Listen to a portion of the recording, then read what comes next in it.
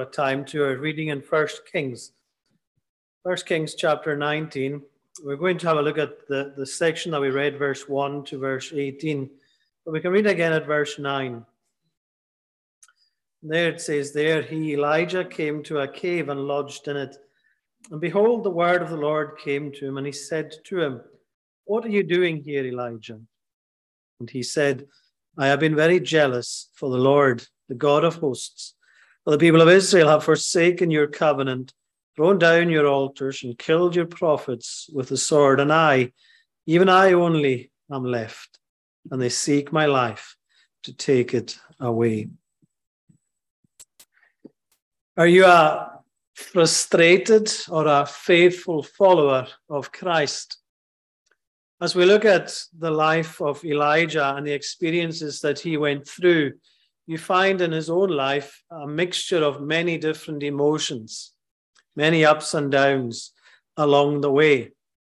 And we are reminded as we read this account and as we look at our own lives and we look at what goes on around us, how quickly our emotions can change and how situations and circumstances can so quickly change the way we're feeling. You see it happening in many different walks of life. You see the emotions involved in sport. How 1 minute people are on a great high, the next minute people are on a great low. You see it among every level of life and every walk of life. You see it with rich and famous and powerful people. People who in 1 minute have everything at hand, and in the next, because of some scandal or wrong decision, they are left with nothing. All the different ups and downs. It happens to every one of us. Our lives are often filled with so many contrasting emotions, emotions of joy, emotions of sadness, and so it goes on.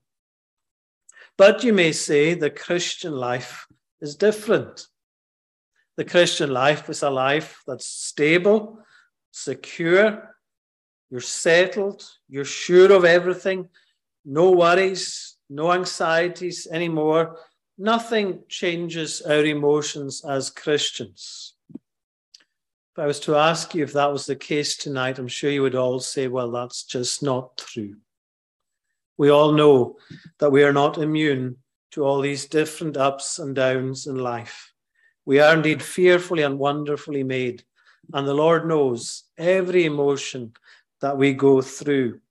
The reality of the Christian life is one of ups and downs along the way, but one where we have a Lord and a God, and the one who does not change, and that we can be sure of him and sure in him. And that's what we learn in Elijah's experience here.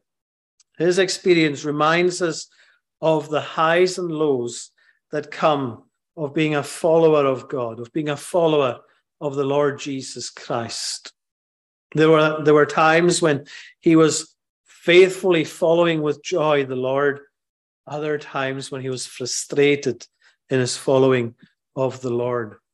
And it's these two lessons that we want to think about this evening: frustration and faithfulness in following the Lord. If you go back to the previous chapters, chapters 17 and 18, and you can maybe just look over it later on, and you see what's happening there in this overall story of Elijah's life. There was a time of severe drought in the land, and yet God had miraculously provided for Elijah. He had provided also for the widow who looked after him and her son. And even when tragedy struck that home and her son died, Elijah, through the power of God, brought him to life. Then you read on and you see Elijah facing up to the followers of Baal, those who challenged him to see if he could call down fire onto the altar. And again, you see there God's awesome power. The prophets of Baal destroyed, Elijah's prayer answered, and how God miraculously sent rain. And you would think here is someone who is strong in the Lord and all is well. Things are going well for him, faithfully following God. But then you come into chapter 19. And here we see a different side of Elijah's life. Here we see how a threat surrounds him. He was on his very life was under threat here. And in all the highs that he enjoyed, now we see the lows that he experiences. There are times when we will be frustrated too. We all experience frustrations in our life, frustrations with ourselves. How often we let the Lord down, how often we let others down. We're often frustrated with ourselves. We'll be frustrated with others.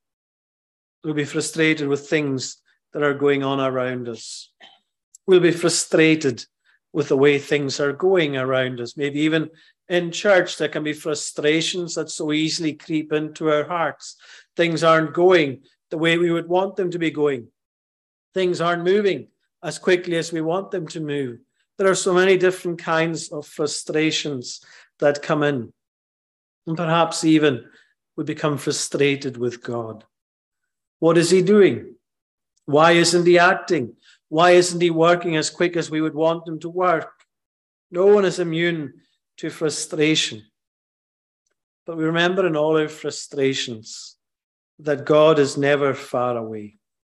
He is never far away to help. And he reminds us to be faithful, even in our times of frustration. God calls us to trust him. And that's what we are seeing with Elijah here.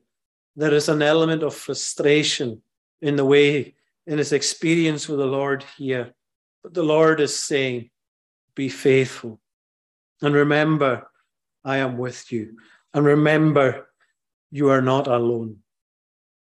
When everything seems to conspire against us, we remember God is faithful. And that's the lesson we want to see from Elijah here this evening. In the midst of frustration, a call to faithfulness. And there's two ways we want to look at this. The first thing we see is Elijah's problem and God's provision. And then the second thing we see is Elijah's passion and God's promise. So the first thing we see is Elijah's problem and God's provision. To begin to read through this chapter, it's easy to conclude that Elijah is running away in fear. And as he comes to this mountain, as he comes to Mount Horeb and to this cave where he lodges for a time, that God comes and rebukes him to return to where he came from.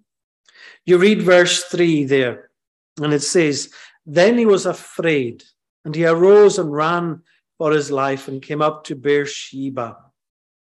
But you can actually read that another way. And other translations will use not the word afraid, but that Elijah saw, and he arose and ran for his life. And that changes things for us. It's a subtle change, but it changes things for us in the way that we see Elijah's life here. What was it that Elijah was seeing? What was he seeing around him that made him run and run to where he went as God led him, even without his realizing? Well, Elijah was seeing a people who were disobedient to God, a people who were out to get him and any who worshipped God, a people who were unresponsive to God despite all that they had seen and heard of him. All the miraculous things that they'd seen, Elijah calling down fire and fire coming upon the altar, rain coming when it hadn't rained for so long. And yet when Elijah prayed, the rain came. And you would say to yourself, well, surely they will see God. And yet what do we find? The familiar problem. It doesn't seem to matter what we do or say at times. Nothing seems to change people's hearts. there is often the problem of frustration. Frustration in seeing a people just turning blindly away from God, not heeding anything that we or anyone would say to them. No matter how much you warn, no matter how much you say, no matter how much you maybe feel you're praying for them, nothing seems to make a difference. I've heard people say, who have been encouraged under God's word, how can people not believe? And yet we know that unless the Lord opens their heart and the Spirit awakes, that they cannot see. But sometimes it's a frustration. And that's a frustration that Elijah had here as well. He was looking around. He was seeing what was happening. He was feeling alone in it all, and he ran away, ran for his life, came to Beersheba. And we ask ourselves, what are we to do in our situation of frustration? Where are we to go? Well, we are to take it to the Lord. Elijah in his frustration goes away so that Jezebel might not have victory over him. He is saying to the Lord, Lord, you deal with my life. Don't let my enemy take it from me. You take it. But what we see is the Lord has a different plan. Elijah's initial frustration may have the wrong motives, but what it does is it has the right results. And Elijah here, he comes away. He comes away from the situation for a time. And in coming away from the situation, he begins to realize, that even without realizing, God is working alongside him. And what you see is, as he goes on this journey through the wilderness, as he comes to the broom tree, as he has all this somber feeling upon him and the frustrations weighing heavy upon him, the Lord comes to him. In verse 5, it says, he lay down and slept under a broom tree, and behold, an angel touched him and said to him, arise and eat. In his frustration, in all that was going on, the Lord remembered him. He gave him encouragement. He gave him something to eat. But he spoke, he gave him a word. In verse 7, we see the same thing happening. The angel of the Lord came again a second time and touched him and said, arise and eat, for the journey is too great for you. What journey, we might ask? What journey was Elijah on? Had he planned this? No, but the Lord had. The Lord was taking him to a place where he would show him who he was and give him a powerful reminder. He came away. It may have been in the wrong way initially, but it was for the right outcome. And there's a lesson for that in us too. There are times maybe when we have this sense of frustration in the way things are going. And frustration can easily eat away. Frustration can easily cause division. And we have to guard against it. And the way to guard against it is to sometimes just take a step back, take a step away, and allow the Lord to help us get things in perspective. When you look at the life of Christ Jesus, not that he was frustrated in things, but you see the lessons you learn from him, that he often took time away for himself in prayer with the Father. In the midst of everything that was going on and all the people who were crowding round, wanting to hear him, wanting his touch, wanting his healing, the Lord Jesus took time away to spend with the Father. And there's a great lesson in that for ourselves too. In our frustrations, we can easily allow them to boil over. But instead, we are to take them to the Lord. Elijah's problem is met with God's provision. And God reminds us often that he provides for us in every way. And it's no coincidence where this journey takes Elijah.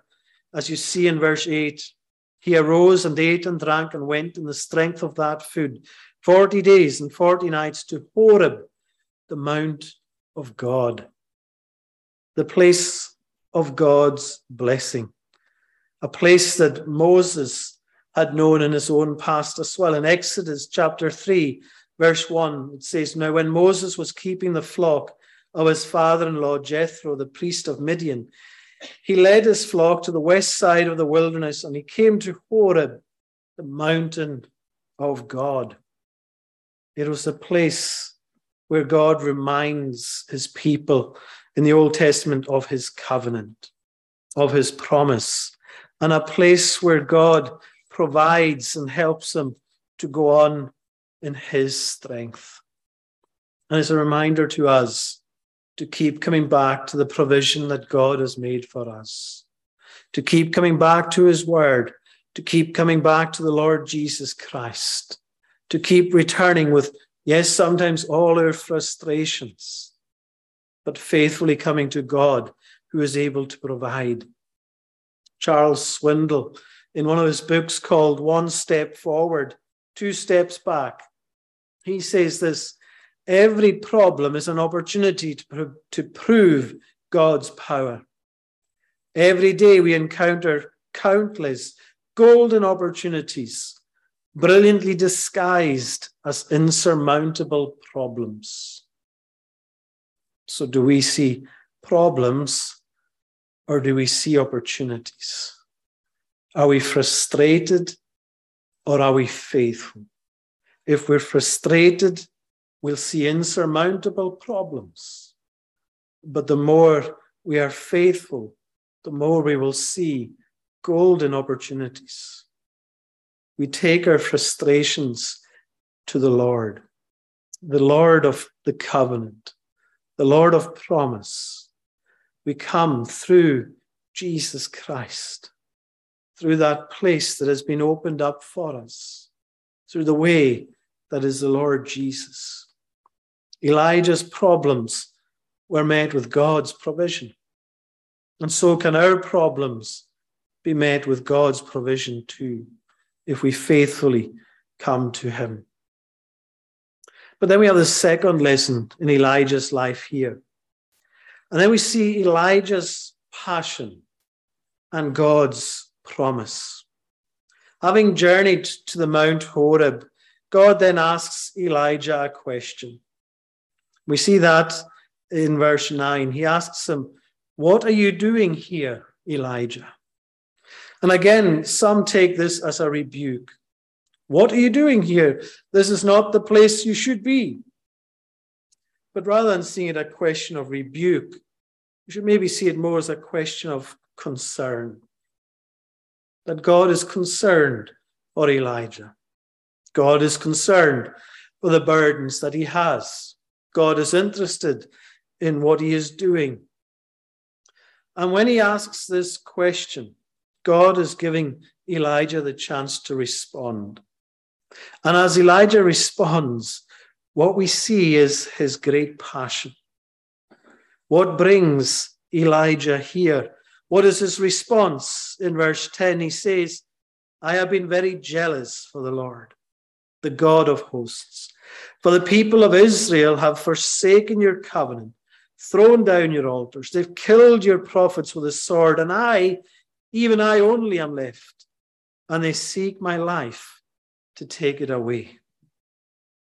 You see here, yes, his frustration, but also his passion. He's hurting. He's hurting over unrepentant sinners.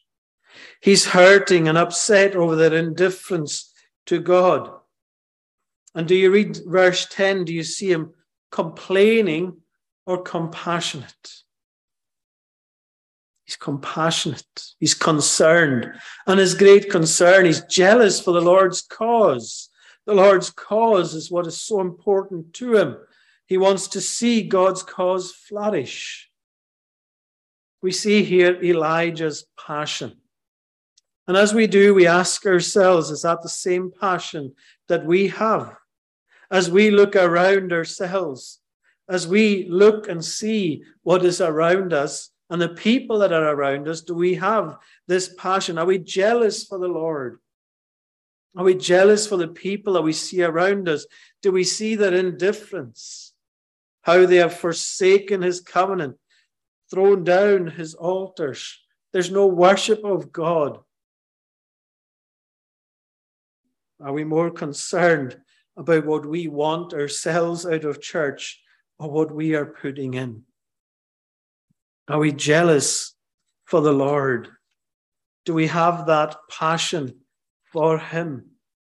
Twice here you see the same question asked, verse 9 and 10, and then verse 13 and 14. And each time Elijah's answer is the same. He is jealous for the Lord's cause. He has a passion. And do we have this passion for the Lord's work and the lost souls around us? In this, God's reminder is that he is present with Elijah. He feels alone. He feels frustrated, but God is saying, Elijah, I am with you. Not in the amazing, wondrous signs of the earthquake or the fire or the wind, but in the still small voice. God is speaking. And as somebody said, faith can be content with the word of God and not with the wondrous signs. Because God's word is living and active. God's word is powerful. And that's what Elijah is being reminded of here. That's what we are being reminded of too. God reminds him, I am with you. And he reminds him too that he is not alone in the question that he says, I only am left. God says, no, I have 7,000 more who have not bowed the knee to Baal. You are not alone. And we are not alone. We are all in this together. As we've heard in our prayers this evening, prayers for unity, prayer for togetherness, prayer for going forward together in all of these ways, we remind ourselves we are together, brothers and sisters in Christ.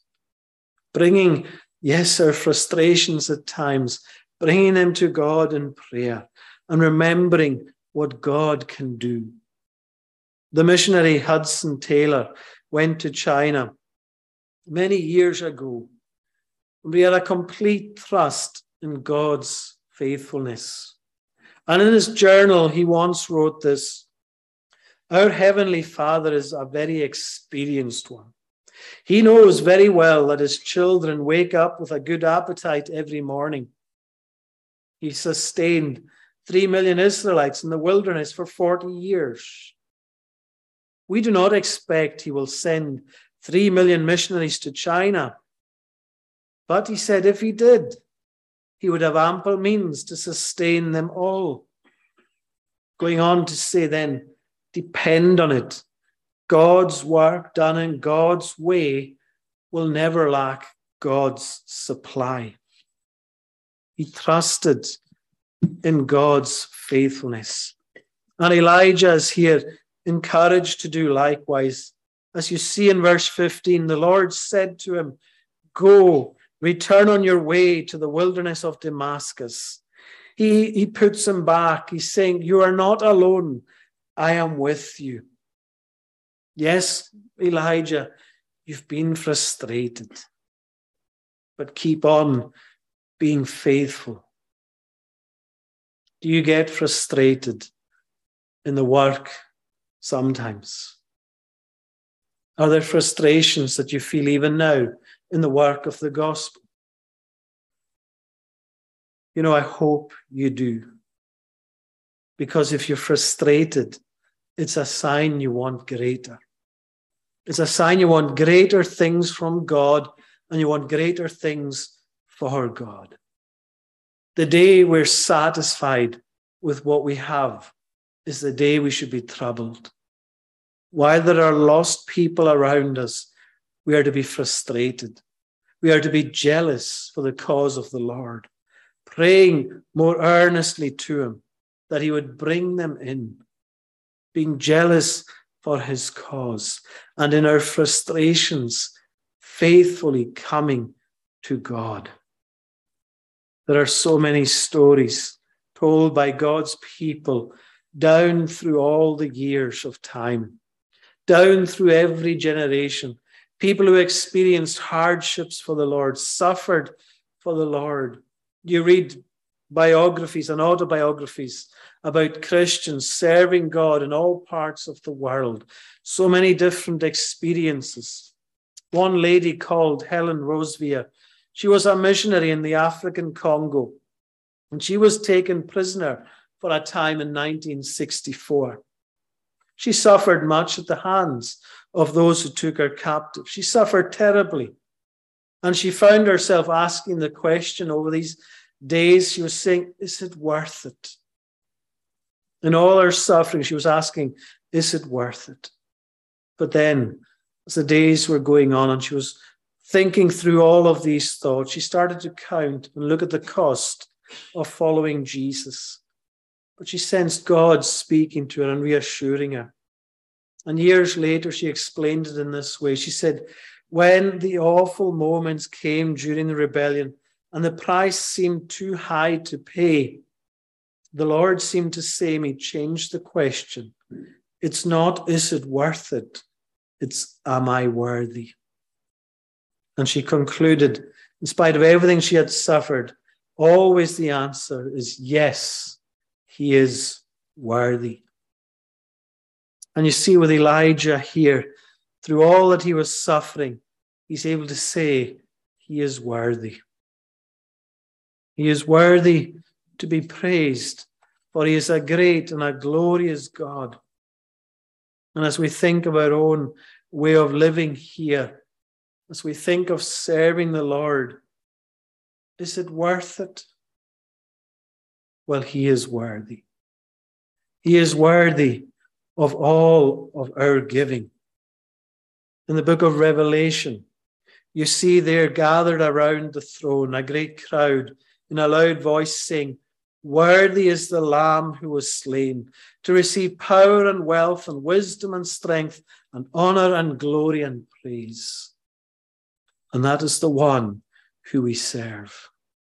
Yes, frustrated at times, and rightly so, but may our frustrations be jealous for the Lord, concerned for the lost, concerned for his cause, and may it bring us to be faithful, to faithfully serve, remembering we are not alone. God is with us, and in this place he has his people. Let us be faithful and passionate, taking our frustration to the Lord, being reminded that he is a God of faithful covenant promise. May we meet with him day by day, put our trust in him, and go forward in his strength. Let us pray. Our Father in heaven, we thank you that we learn so much through the experience of your people. We learn through the experience of your people throughout your scripture. We thank you for Elijah, for the way he served you, for the way he was faithful to you, and even in his frustration, the way you restored him and brought him back to yourself to see your glory and to go on serving you in his strength. We thank you for the many who have called to serve you in many different parts of the world. We have so many great examples to us. But we thank you above all, Lord, that you have called each of us to serve you. We all have a part to play. We all have the experience of frustrations in this life. But we thank you that we are all too called to be faithful to you. So may you encourage us and strengthen us and help us to that end to be faithful and to pray to the God who is able, the one who is able to do abundantly more than we ask or imagine. Make us jealous for your cause. As we ask it all in Jesus' name. Amen. We're going